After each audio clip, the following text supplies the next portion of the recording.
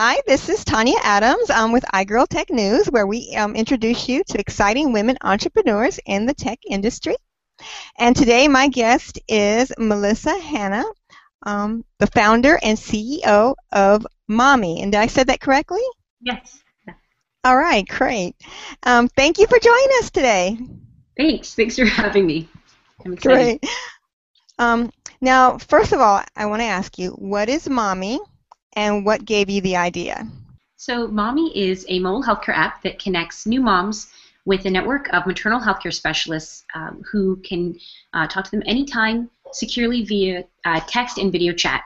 And our app also features personalized educational content for moms around a variety of healthcare questions and challenges they may be facing either with their own bodies or with their newborns up to the first 2 years of life. That is so cool. What gave you the idea? I came up with the idea for this company after spending hours with my mom on the road in her private concierge maternal health care practice. My mom is an award-winning breastfeeding consultant and maternal health care nurse who worked for the last 35 years in major hospitals in Los Angeles and built many of their outpatient care programs for new moms and babies.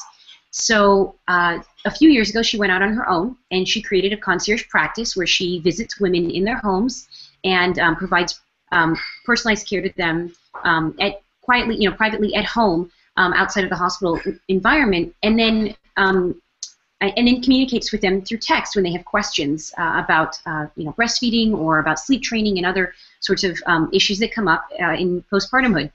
But I noticed that her phone was blowing up with text all the time, and the other women on her team, the other nurses that work with her, same thing. Moms were texting all the time, asking questions, and there were little questions that were the kind of things that if you searched online, you'd get just a deluge of information, and if you went to the doctor, it was kind of maybe too small of a question to bother the doctor with, and so you wanted this intermediate channel where you could just talk to someone who you trusted, who was an expert in that area, about some of the issues you were facing as a new mom.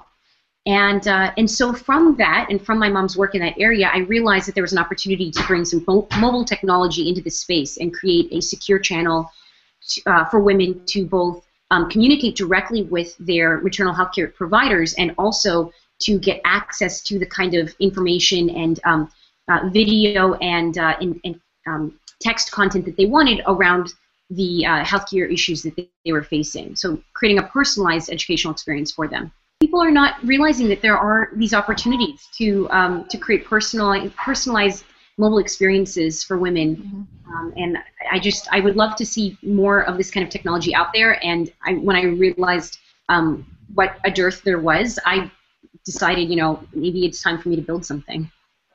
That's cool. You saw a need and you decided to fill it. That's great.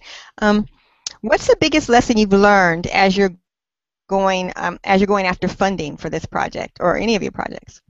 Well, in going after funding for this project, I learned a lot about how to present this very unique digital healthcare challenge to men, primarily, that are the investors that I've spoken with. I have definitely worked really hard to engage women investors in this conversation and nationwide, because I'm in LA, which already has a limited investor community. So I've traveled to New York, I've gone to San Francisco, and just sought out investors who understand what we're building, appreciate the technology that we're building, and want to help this particular community of new moms. But in explaining what the issues are with, for example, breastfeeding, a lot of people don't realize just how challenging that can be for a new mom and how frustrating and painful and exhausting it can be. So you really kind of have to paint a picture for investors that is probably going to be beyond the scope of their knowledge of that area, if they have any at all. Yeah, I would think here they would have a limited knowledge of that area in the U.S. It doesn't seem to be such a broad. I had my son in Europe, where everybody breastfeeds. If you breastfeed everywhere, it's not a problem. But there's still those questions that that I had back then, and like you say, the small questions that you don't want to bother the doctor about, that I needed answers to, and it was hard finding the answers. So this is great. I love it. What are some of the personality traits you think make a successful entrepreneur? I think that one of the most important qualities to have to be a successful entrepreneur is resilience. There are a lot of challenges in building a company and building a team and keeping the team together, and it's important to have a vision that you can believe in and that you can engage others in believing in, and keep the spirit alive even when it starts to get really tough on the road that you're on, and it will inevitably, because I think that building a business is something that outside of all the financial and technical challenges of building a company, there are a lot of personal and psychological challenges with it that the entrepreneur, that the CEO is going to face, but that the team is also going to face. So you have to be strong for your team, really, which that's what it comes down to, and I think that is that's being resilient. What's something that women need to do more of to see greater success, do you think? I really, I really don't like that question too much. It hits a nerve with me because the answers that you usually hear to questions like that are things like women need to toughen up, act like the boys, be more confident, and I've heard all of that. I've heard that many times before from investors and fellow entrepreneurs and other people that are outside of the industry but have an opinion about what I'm doing. And I don't think that really any of those suggestions are things that are actionable for women in a way that people say will produce better results for women entrepreneurs. I think that what women can do is be aware of the biases that people may have, both men and women in the space around female CEOs and female technologists in general, and just be kind of aware of your positionality and of where the other person may be coming from in the conversation, so that you are listening for things that may actually be kind of biased in the way that people are either giving you feedback or advice or talking to you about what you're working on. For example, I went into a pitch session with a few entrepreneurs. I went into a pitch session with a few investors, and there was an older man at the table and two women, and I gave my presentation and I explained what I was doing, and the first thing that the man said was, "No one will ever pay for this. Who needs this?" And I said, I'm not sure where to even begin answering that question, because I know at the very least that there are people who need this and there are people who want this, and we've already got people signed up to use it. So, how much education do I need to do in order to get him up to speed on the opportunity here?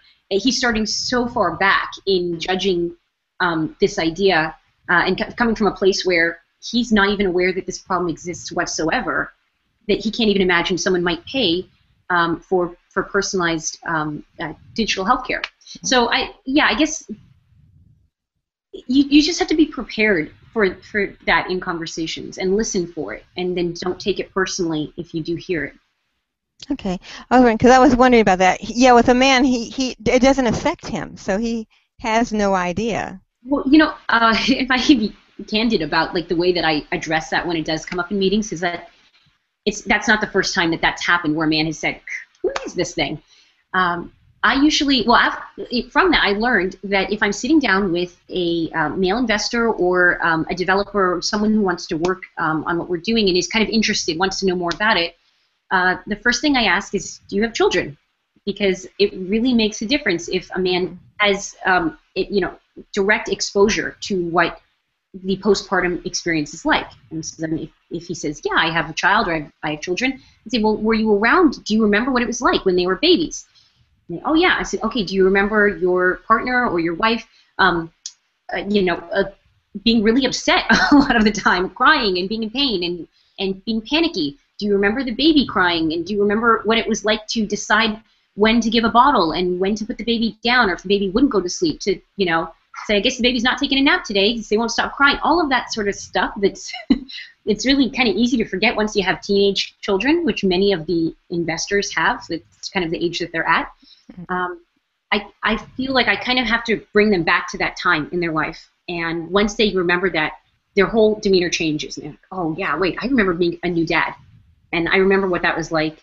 for me and what I saw happen for, for my wife or my partner going through new motherhood. We're always talking about women, and I know, but then is it different, like going in after funding when you're, or having them listening to you if you're a woman of color?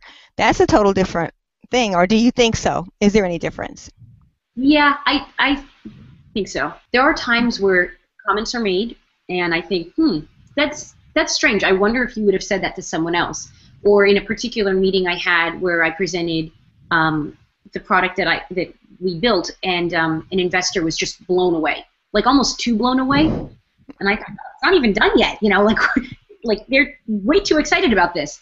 And I kind of got a sense after, like, the bar must have been much lower for me than I thought, because you're like really impressed now, and you probably shouldn't be because you have no idea what's coming next. What advice would you have for any women wondering if entrepreneurship is for them? I think that starting a business is something where you may have had this itch for a while. You may have had this in the back of your head and wondered whether you're capable of doing it, or if you could make a living doing it.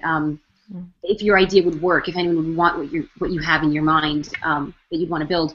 And I think that if you have any of those inclinations, any of those feelings, you have to pursue it. It may not, entail quitting your job and cashing out your savings account and going to build your company, which is pretty much what I did with my second business.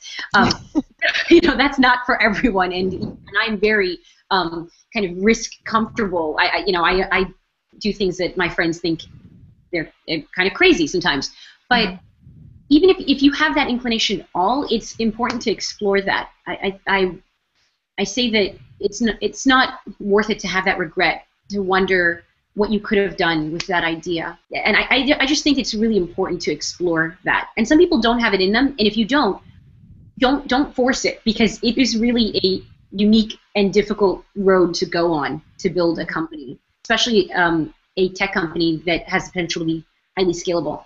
That kind of path is not for everyone. Yeah, there's a lot of risk, but there's a lot of risk involved, like in anything.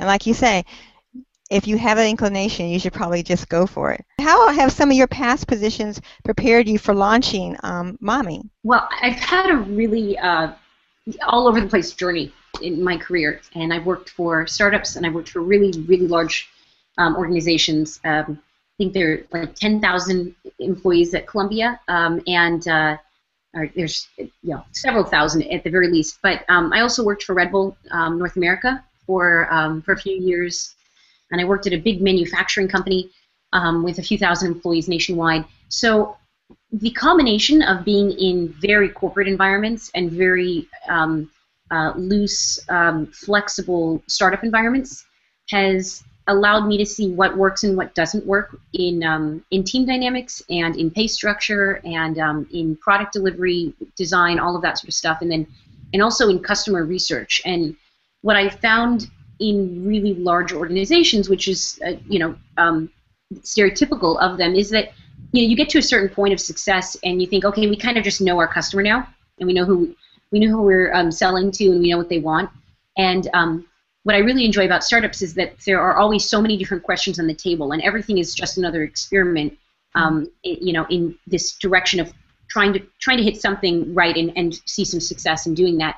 So for me, that's really fun, and I want to build an organization that keeps that spirit alive as long as possible. Really, I mean, I don't foresee ever losing that, but I know that it's possible. It happens when you take your success for granted. But that's really something that I've definitely taken to heart in building this business, is constantly asking, are we doing right by the people that we're serving? That's cool. That's great. Now, can you talk a little bit about your volunteer work for Stoked? Oh, yeah. I love Stoke Mentoring. It's a great organization that supports urban youth, low-income youth in New York and Los Angeles, and I volunteered in both cities for Stoked. And I think that what's really powerful about being a part of a mentoring organization, especially Stoked in particular, is that it in itself is actually it has that startup mentality that I'm talking about. They started out in one-on-one mentoring, kind of using a model of one-on-one mentoring, and found that group mentoring was really more impacting and powerful for students.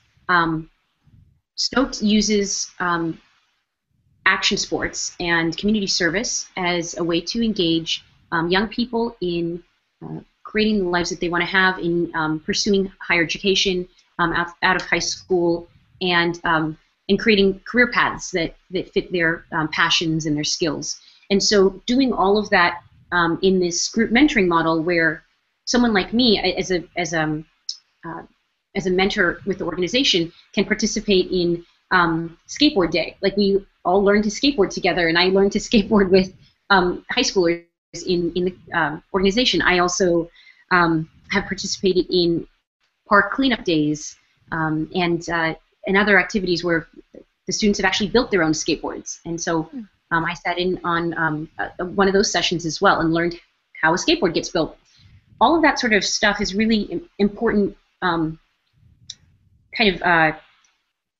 would say not personality building, but value building activities. Mm-hmm. But what's really powerful about the way that Stoke does it is that you do that in context with professional mentors around. So older people, I mean, I'm not that much older than them, but my mid-20s and having high schoolers that I'm interacting with, we can have a conversation about their personal goals and their career paths while doing something that is really fun and just educational, like building a skateboard together. And bonding, yeah, that's great.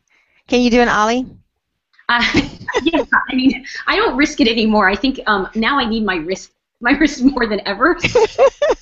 I can't really take the risk of skateboarding on a regular basis. It's exciting. You were just named one of Inc.com's 9 awesome Black women in tech founders to watch. I didn't even know I was going to get put on that list. I don't know what the criteria was or anything. I kind of got a message from a friend of like, you got put on this list.